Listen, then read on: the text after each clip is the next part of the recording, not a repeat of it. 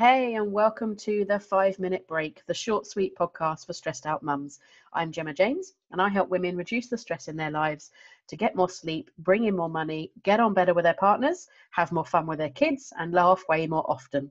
For tips and tools and techniques on how to reduce the stress in your life, and for a free 5-minute quiz to see where your stress may be coming from, head over to www.gemmajamesonline.com. Let's get going.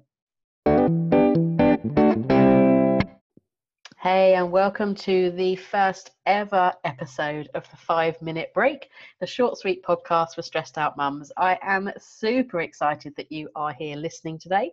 I'm really looking forward to this podcast and looking forward to the coming weeks. And I'm going to be delivering some really helpful, powerful tips and tools and techniques just to reduce that stress in your life, because yuck, right?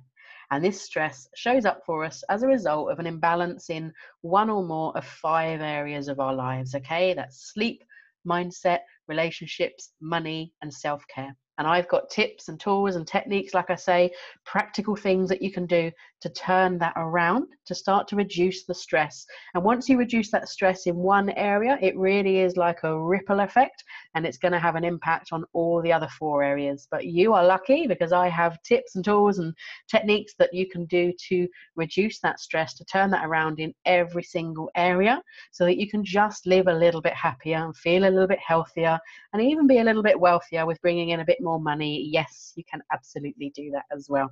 So for today, I just wanted to remind you that it's okay to feel that stress. It's okay to not feel like the perfect mum or the perfect wife or the perfect friend or employee or business owner or whatever it is, all this stress that we put on ourselves to be the absolute best.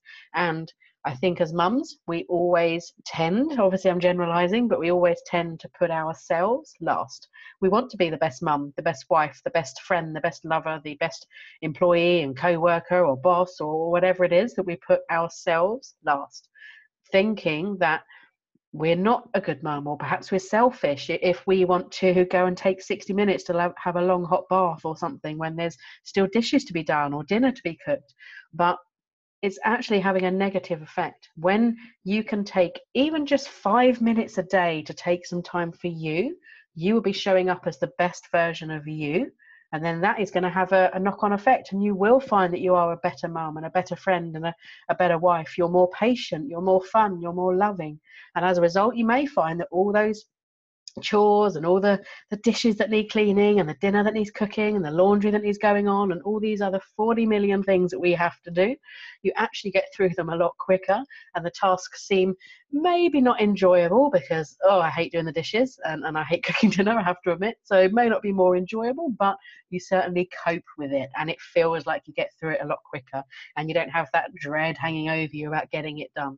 So just make sure that you take some time for you, whatever you're doing, even if it's 5 minutes a day, even if it's 5 minutes to listen to this podcast every week and put your feet up, have a cup of tea and just relax and just breathe and let the day go. The dishes are still going to be there.